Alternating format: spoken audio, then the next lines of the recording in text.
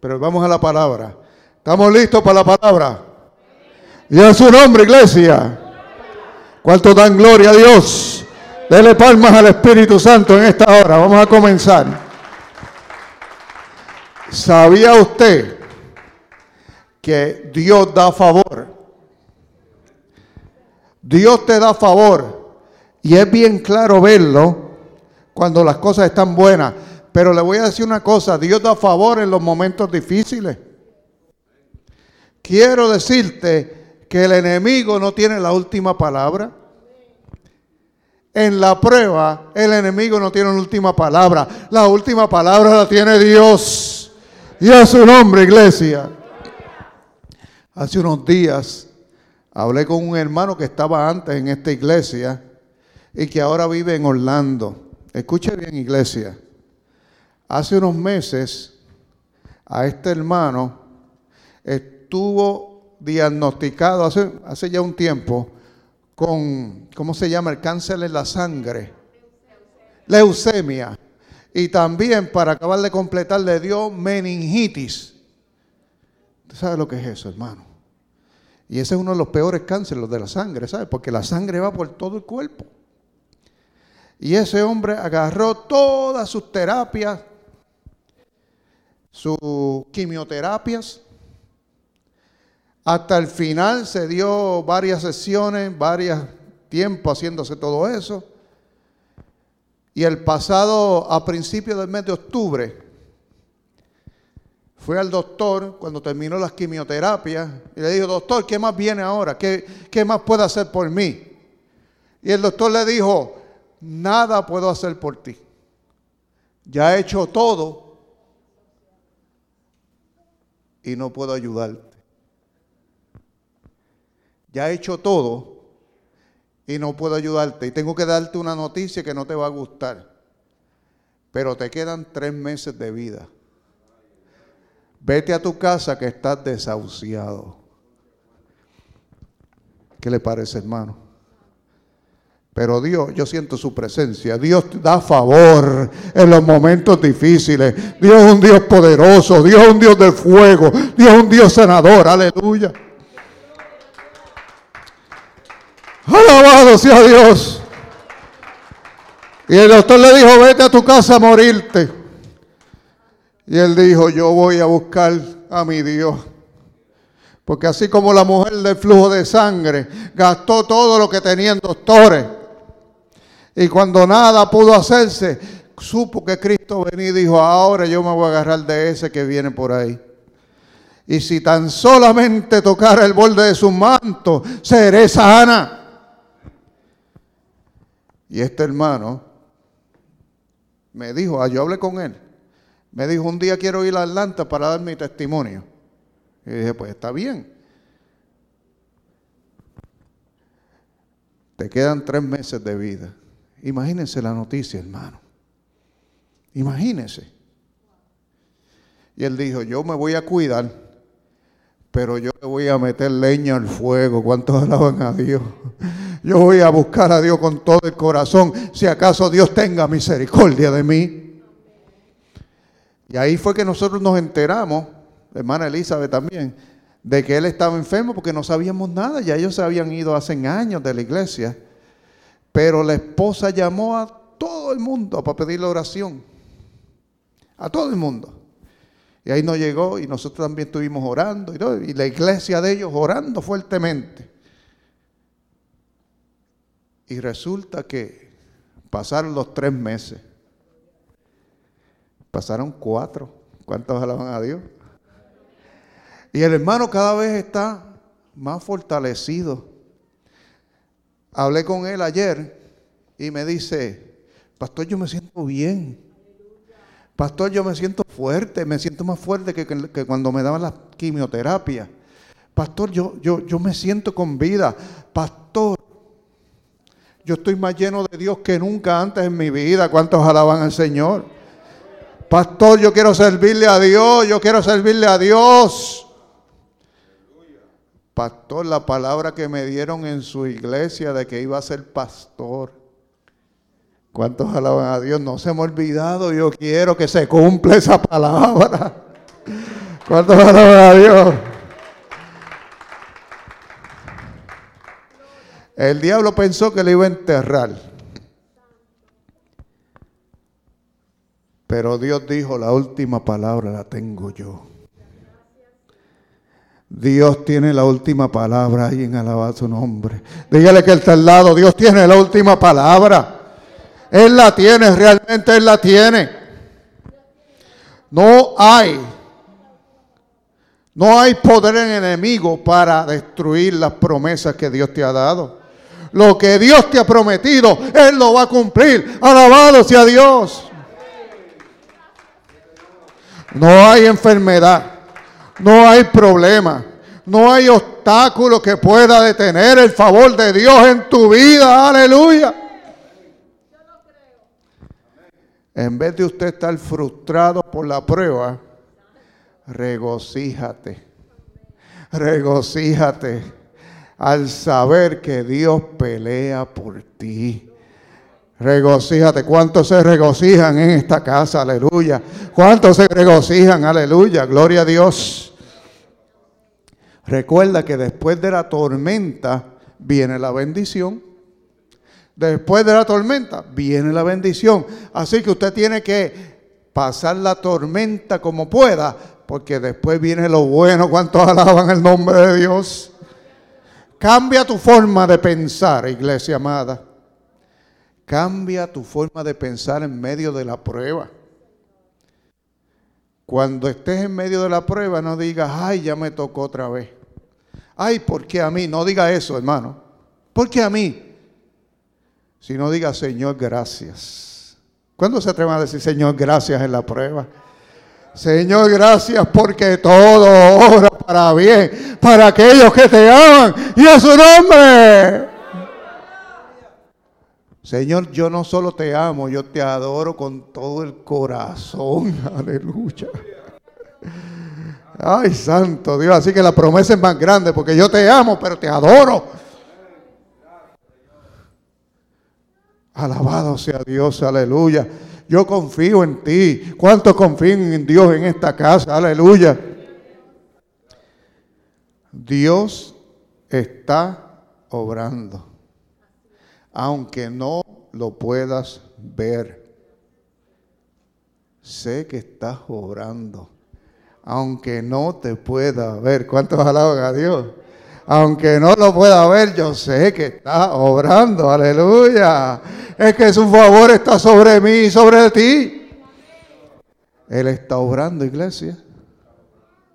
Ay, ve la gente, ay, que Dios, he clamado y nada pasa.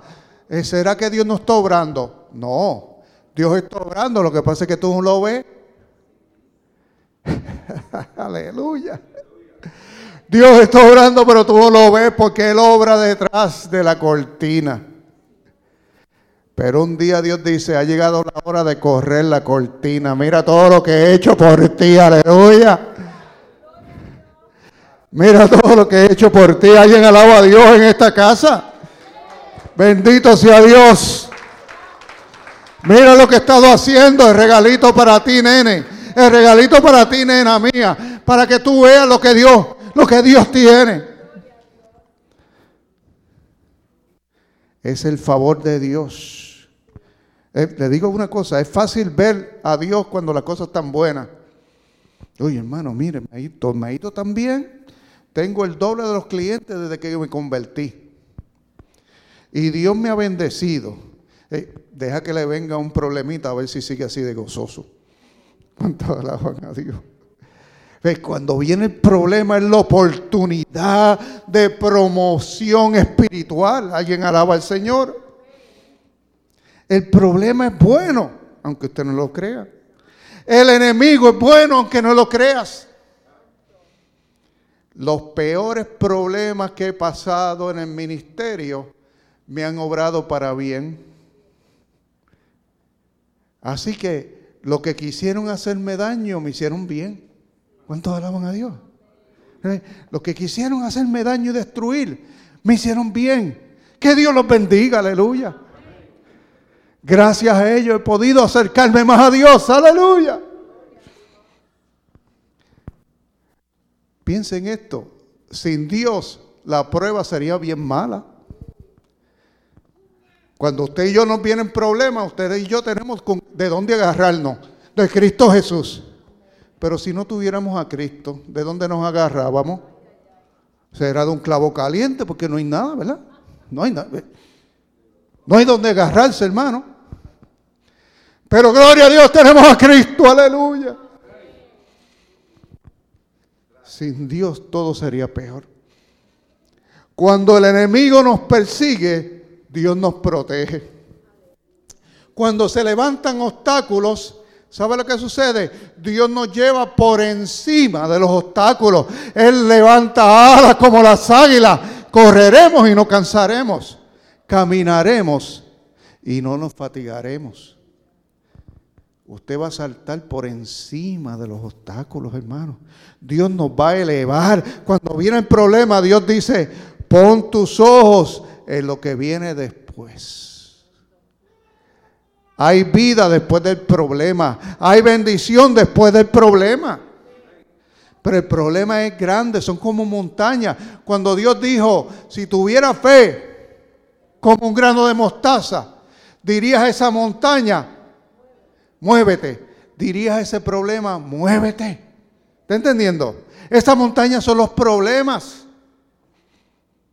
Que cuando usted los mira es una montaña que le cubre todo su campo visual. Pero si usted tiene fe, usted le dice, muévete. Muévete que yo voy para después, donde está mi bendición. Alguien alaba a Dios. Yo voy a mi bendición. Porque después de la prueba viene la bendición. Y Dios te ha dado favor en medio de la prueba.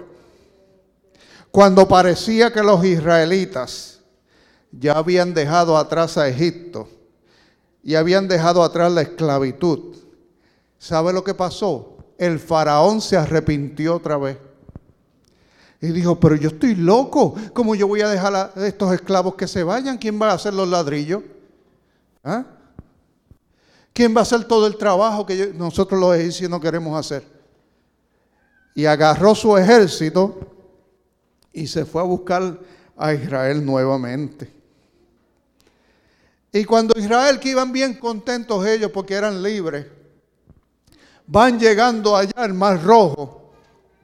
Y de momento uno de ellos mira para atrás y ve todo ese polvo así del desierto. Y cuando fija bien sus ojos ve que ahí viene el faraón con toda esa gente. Usted se imagina, con su ejército. El corazón de todo Israel desfalleció. Pero Dios tiene favor para su pueblo aún en medio de la prueba. De hecho, en la prueba sobreabunda su gracia y su favor. Alguien alaba a Dios. Su gracia está ahí. Él la tiene para ti. Echa mano a la gracia de Dios. Echa mano al favor de Dios. Alabado sea el nombre de Jesús. Cuando el pueblo estaba frente al mar, piensa en la escena. El mar está aquí y el faraón con el ejército más poderoso de la tierra en ese momento detrás, estaban atrapados. Atrapados. Pero mire lo que Dios le dijo a Moisés. No temáis. No temáis. Diga que está al lado, no temáis. Hermanos míos, cuando la situación no había esperanza, Dios dice no tengas temor. La última palabra la tengo yo. Aleluya. Cuando al hermano le dijeron, vete a tu casa a morirte, el Señor dijo, no temáis. No temáis, la última palabra la tengo yo. Y dice la Biblia que Dios le dice a través de Moisés al pueblo, no teman, estén firmes en la prueba. No temas y mantente firme. No empieces a renegar de Dios. No empieces a decir qué mala suerte. No empieces a alejarte de Dios. Porque la prueba nos prueba. No temas y mantente firme en tu fe. Y ve la salvación que Jehová hará hoy con vosotros. porque los egipcios que habéis visto, nunca más los volveréis a ver. ¿Alguien alaba al Señor? Cuando Dios dice, ese problema nunca más lo volverás a ver. Cuando Dios dice, esa situación, esas personas que te hacen daño, nunca más lo volverás a ver. Cuando Dios dice, se acabó el baile del diablo. Estas palabras son para usted y para mí. No temamos, estemos firmes y esperemos a ver la gran salvación que Dios nos dará con su favor. Ese problema que usted tiene hoy, nunca más lo volverá a ver. Alabado sea Dios. Alabado, el aplauso a Cristo, aleluya. El problema de los israelitas era un problema de vida o muerte. Habían venido por su vida y no podían escapar en su propia fuerza. No había salida. A veces Dios cierra todas las puertas para que usted no mire para las puertas y mire hacia arriba. ¿Cuántos alaban a Dios? Para que usted entienda que por más que pataletee, necesita a Dios. Por más que brinque y salte, por más fuerte que sea, usted necesita a Dios. No hay salida. Tu respuesta está arriba. ¿Cuántos alaban su nombre? ¿Cuántos están esperando respuesta de arriba? ¿Cuántos estamos esperando respuesta de arriba? Alaba a Dios. Alaba a Dios, que Él tiene tu respuesta. Él la va a enviar en alas de águilas. Aleluya, bendito sea Dios. Ten confianza, iglesia amada. Para Israel no había salida humana. ¿Y qué hizo Dios? Él creó un camino que no existía. Él creó un camino que no existía.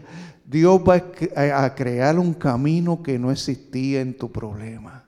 ¿Cuántos están entendiendo lo que estamos hablando hoy? Dios no necesita andar por las carreteras que el hombre ha hecho. Dios no necesita hacer como hizo en la vida de otro. Dios es capaz de crear un camino nuevo para ti que nadie se imaginó jamás. El testimonio de aquel no va a ser el mismo del tuyo. Ni lo que Dios hizo en aquel que escribió el libro lo va a hacer en tu vida.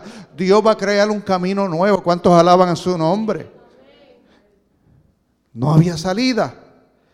Y Dios hizo un camino para el pueblo cruzar en seco.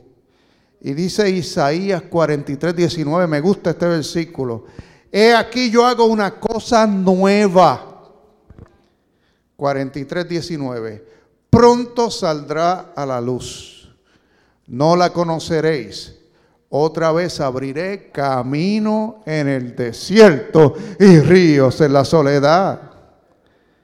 Así que en medio del problema y la situación que usted tenga, Dios te dice, con mi favor, yo hago una cosa nueva en tu vida. ¿Cuántos lo reciben en esta casa?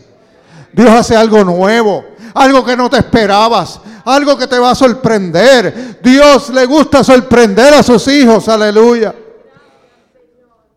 Dios te quiere sorprender. Dios quiere verte contento y contenta. Si usted entendiera eso, porque Él nos ama. Le gusta sorprender a sus hijos. Dios te quiere sorprender. Él hace una cosa nueva.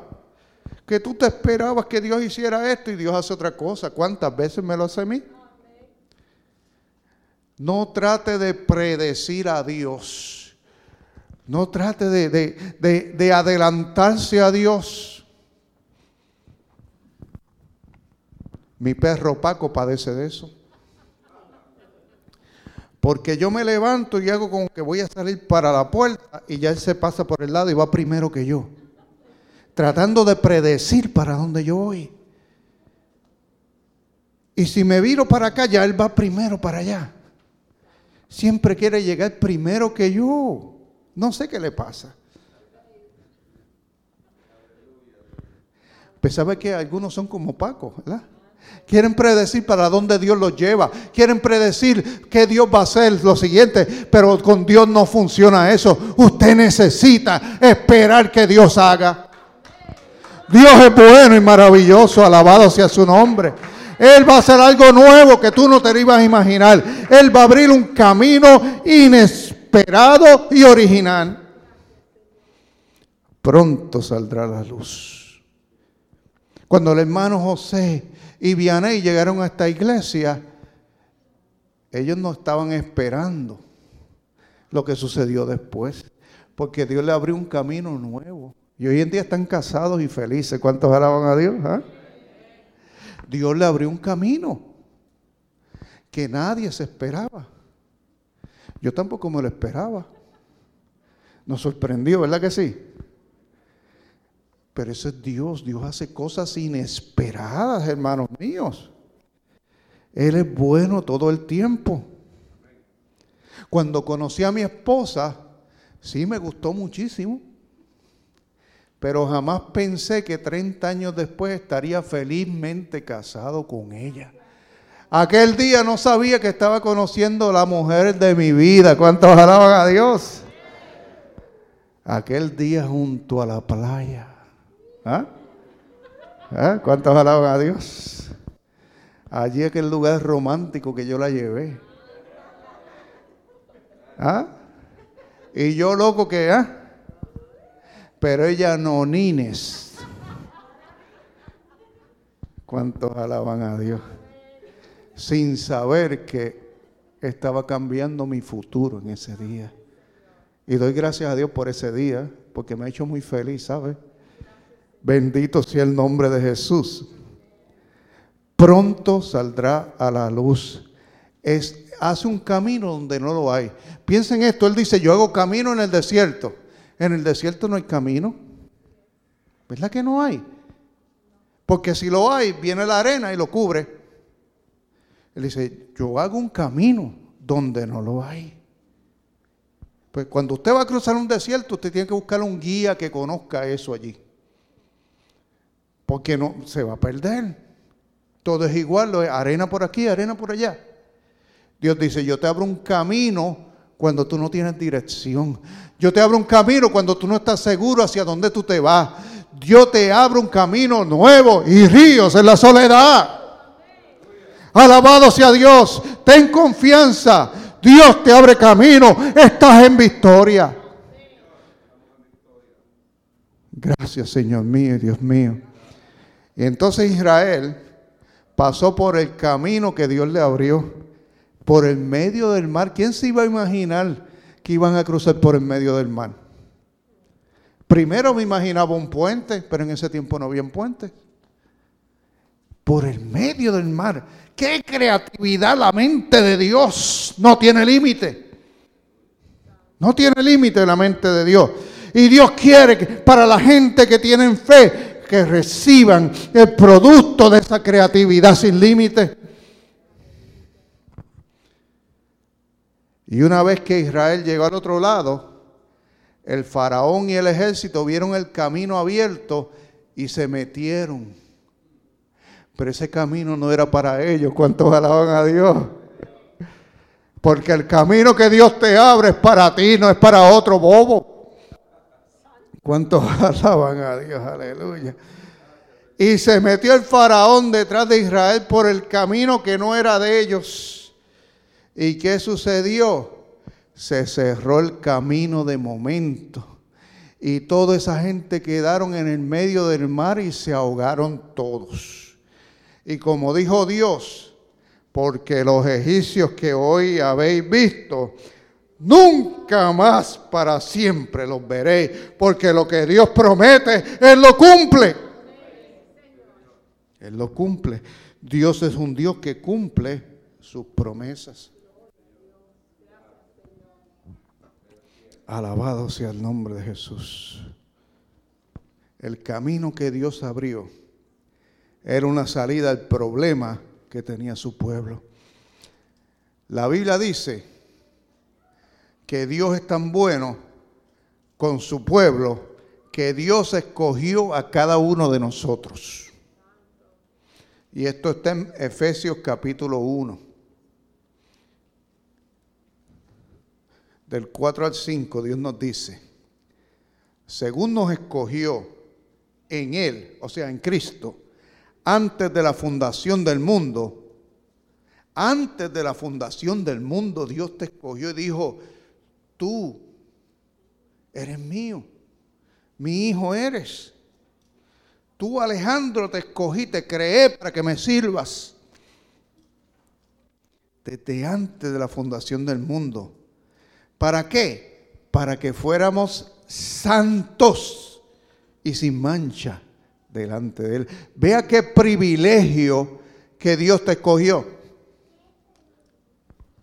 Él te escogió porque Él te escogió. Y Él quiere que seas santo y santa. ¿Cuántos alaban su nombre? ¿Verdad que sí? Él quiere, y santo significa que te apartes para Él, que dejes el pecado, que dejes lo del mundo y te apartes para Él. Él te escogió. Si estás aquí y has recibido a Cristo, no lo recibiste porque tú lo buscaste. Él te escogió. ¿Cuántos alaban a Dios? Él te escogió y te fue llevando y te fue llevando hasta que tú mismo voluntariamente hiciste su voluntad. Hasta sin darte cuenta. Y dice, Él nos escogió desde antes de la fundación del mundo para que fuéramos santos. Y santos también significa el pueblo de Dios. Los santos, cuando habla de los santos, habla del pueblo de Dios. Y sin mancha delante de Él. Número 5, en amor. Todo esto es obra de amor. Habiéndonos predestinado. Se predestinó que íbamos a ser, ¿qué?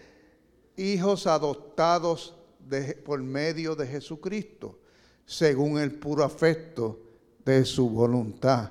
Usted y yo hemos sido escogidos y hoy somos hijos de Dios. Alguien alaba su nombre. No todas las personas son hijos de Dios. Todos somos, y quiero hacer la salvedad para que entienda bien, todos somos creados por Dios. Pero no todos somos hijos de Dios. Porque para ser hijo hay que recibir al Hijo en el corazón. O sea, no fue usted el que encontró a Jesús. Ya Jesús te había encontrado a ti. ¿Cuántos alaban a Dios? Jesús te había escogido desde antes del vientre para que fueras santo, y entonces te dio favor. Y aun cuando no le conocíamos, aun cuando le huíamos, aun cuando decíamos, ay, esos cristianos son unos desordenados, ay, a mí no me gusta eso, aun cuando hacíamos chistes de los cristianos, aun cuando hablábamos mal de los cristianos, el favor de Dios ya estaba contigo y conmigo. Ya Él estaba con nosotros, porque Él sabía que un día dejaríamos de hablar tonterías y buscaríamos al Santo de Israel. ¿Cuántos alaban su nombre? Así que no fuimos nosotros los que nos encontramos. Él nos escogió. Y si Dios te escogió, Dios te va a favorecer. Si Dios te escogió, Dios te va a favorecer. ¿Alguien lo recibe en esta casa? Él te pide que andes apartado para Él. Él te pide que andes en santidad. Pero Él te escogió. Haga la voluntad de Dios y verá que tendrá una vida maravillosa. Entonces vienen las pruebas, y las pruebas hacen que busquemos a Dios. Las pruebas hacen que dejemos lo malo y busquemos más de Dios. Así que en medio del proceso, Dios está contigo como poderoso gigante. ¿Alguien lo recibe en esta casa? En medio de la prueba que estás pasando, Dios está contigo. Él pelea tus batallas y nosotros estaremos tranquilos. Tranquilícese. Si hay batalla, tranquilícese. Diga que está al lado, tranquilízate. Sí, tranquilito. Porque el problema es que si usted sigue con la actitud de antes de pelearle usted sus batallas, entonces saca a Dios de la batalla. Y Dios es el que pelea la batalla, no es usted ni yo. Tranquilo, tranquilo. Voy terminando 2 horas más. Aleluya. Sí, la puedo predicar fácil. El Espíritu está conmigo. Aleluya. Y a su nombre, iglesia. Sí, hermano, esto está bueno. Entonces, mire esto. En medio de la tormenta, ¿sabe quién pasó tormentas? Jesús pasó tormentas. Entonces, la vida de Jesús tiene una importancia tan extraordinaria, no solamente porque nos trae la salvación, sino porque nos da ejemplos. Dios quiere que usted lo mire a Él y diga, ay, pero ¿qué yo voy a hacer cuando venga la tentación? Haga lo mismo que hizo Jesús. ¿Me está entendiendo? El ejemplo perfecto para usted y yo vivir es Jesús. No son los profetas, no son los patriarcas, porque toda esa gente falló. Él fue el perfecto Jesús. ¿Estamos entendiendo, iglesia? En una ocasión un hombre se me acercó y era medio enamorado. Y viene y me dice, pero es que los patriarcas de la Biblia tenían varias mujeres. Y yo le dije, no seas sinvergüenza, sigue el ejemplo de Jesús. El ejemplo de, sí, porque se pegan a lo que sea para ganar, ¿verdad? Pero el ejemplo de Jesús, fiel y verdadero. ¿Cuántos alaban a Dios? El ejemplo de Cristo, las enseñanzas de Cristo, eso es lo que usted no imite al rey David, usted no imite a Abraham, usted imita a Cristo, aleluya. Y Cristo pasó por toda tentación que usted haya tenido, Él la pasó, todas. La Biblia lo dice claramente. Pero como estamos hablando de tormentas y de problemas, Jesús pasó una tormenta. Y tampoco puse el versículo aquí. No sé qué me pasaba ese día. Es que a veces yo me pongo a escribir una palabra y me empiezo a gozar porque sé que el Señor me está dictando. Y se me olvidó poner los versículos. Pero escuche bien. Aconteció un día que entró en una barca con sus discípulos y le dijo, pasemos al otro lado del lago. Esto está en el libro de Lucas. Y partieron. Y mientras navegaban, ¿qué pasó con Jesús? Él se durmió. Él se durmió. Y se desencadenó una tempestad de viento en el lago. Y se anegaban y peligraban. O sea, la barca comenzó a hundirse. ¿Qué le parece, hermano? Verso 24. Y vinieron a él y le despertaron y dijeron, maestro, maestro, que perecemos. Y despertando él, reprendió el viento y a las olas y cesaron. Y se hizo bonanza. O sea, se puso todo perfecto para navegar. ¿Y sabe lo que Jesús le dijo a esta gente? Oh, gracias por despertarme para salvarlo. No. Jesús no le dijo eso. Jesús le dijo, ¿dónde está vuestra fe? ¿Dónde está vuestra fe? Lucas 8, del 22 al 25. ¿Dónde está vuestra fe? Y atemorizados se maravillaban y se decían unos a otros, ¿quién es este que aún a los vientos y a las aguas manda y lo obedece? ¿Dónde está vuestra fe? Te llegó el problema, te atemorizaste y Dios dice, ¿dónde está vuestra fe?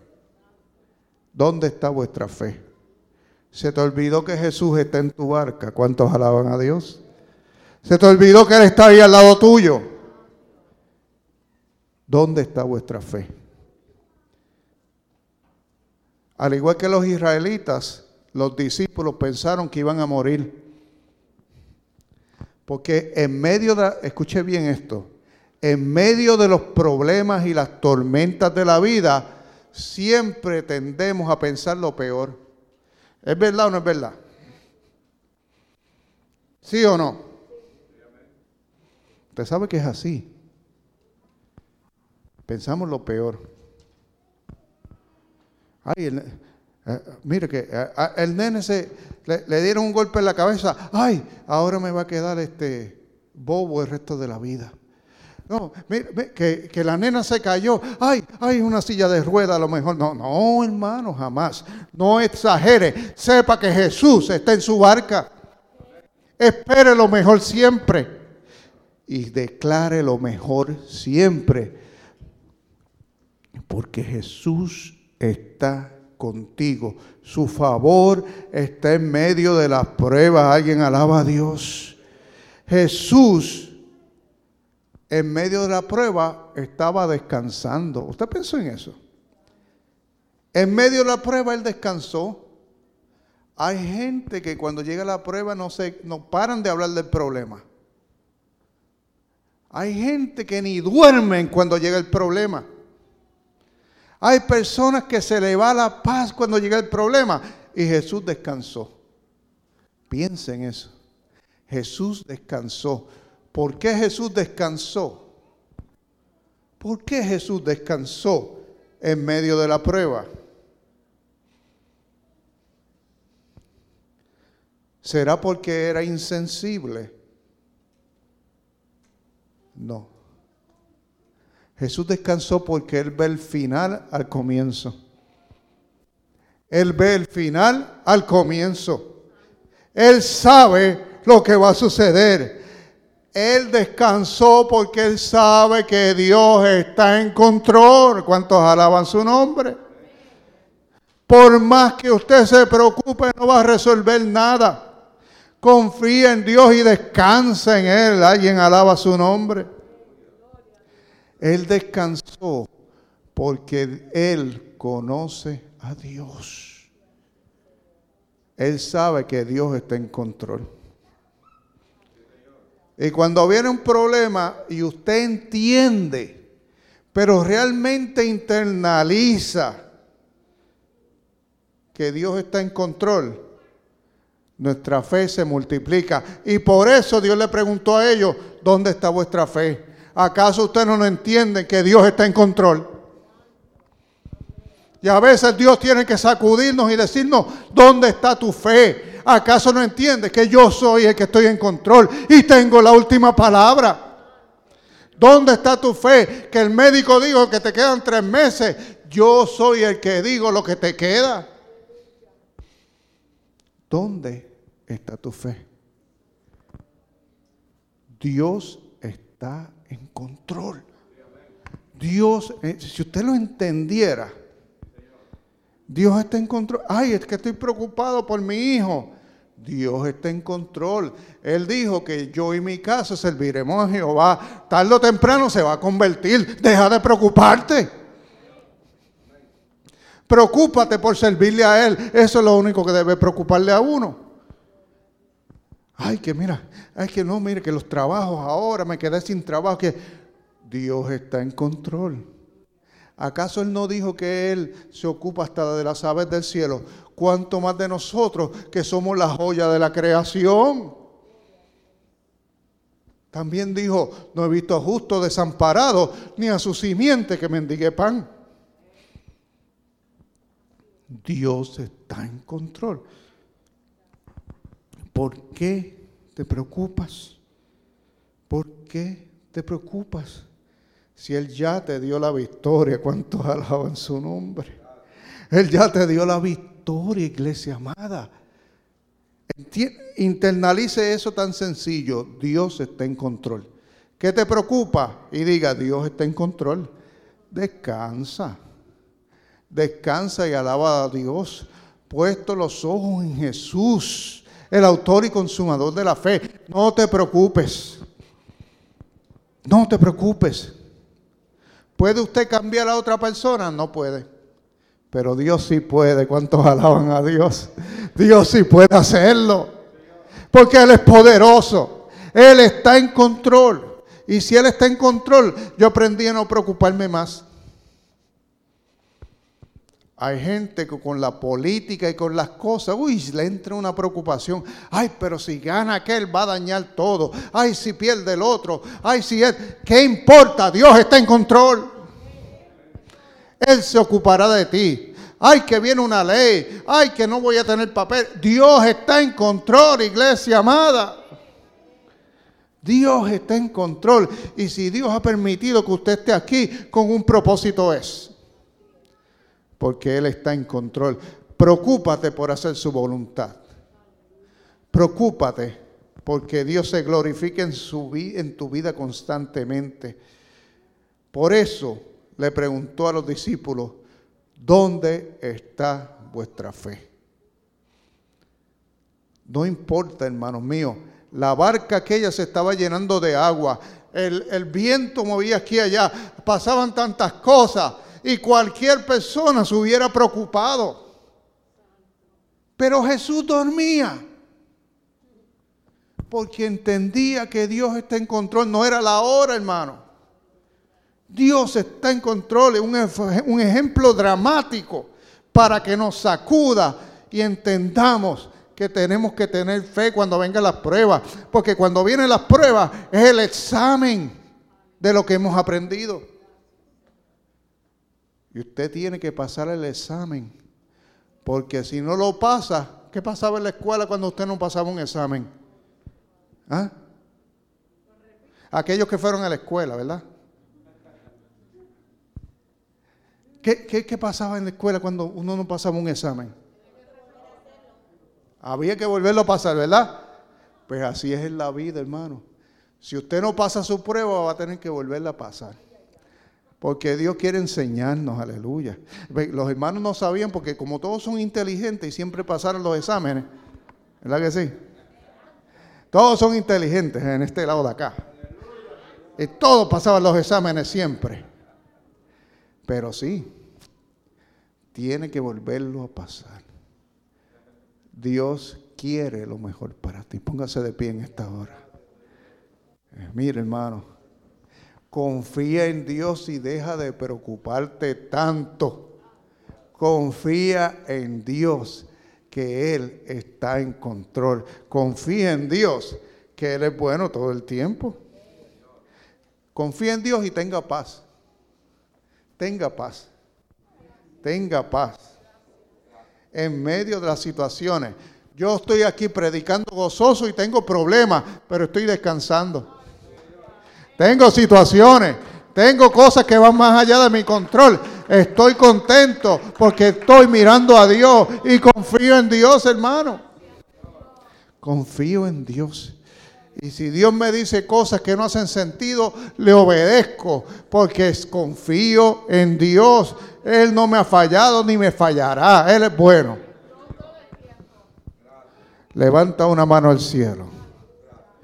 Dígale al Señor, Señor, yo confío en ti. En este problema yo confío en ti. En la situación yo confío en ti. En la enfermedad yo sé que me sanaste. En la tristeza tú secaste mis lágrimas. En mis necesidades tú las cubriste. Señor, yo confío en ti. Y aunque otras personas se acerquen y me digan, pero mira, ¿qué te pasa? Yo confío en ti. Tranquilo, descanso. Descanso en ti, Señor. Porque tú tienes el control. Señor, tienes el control.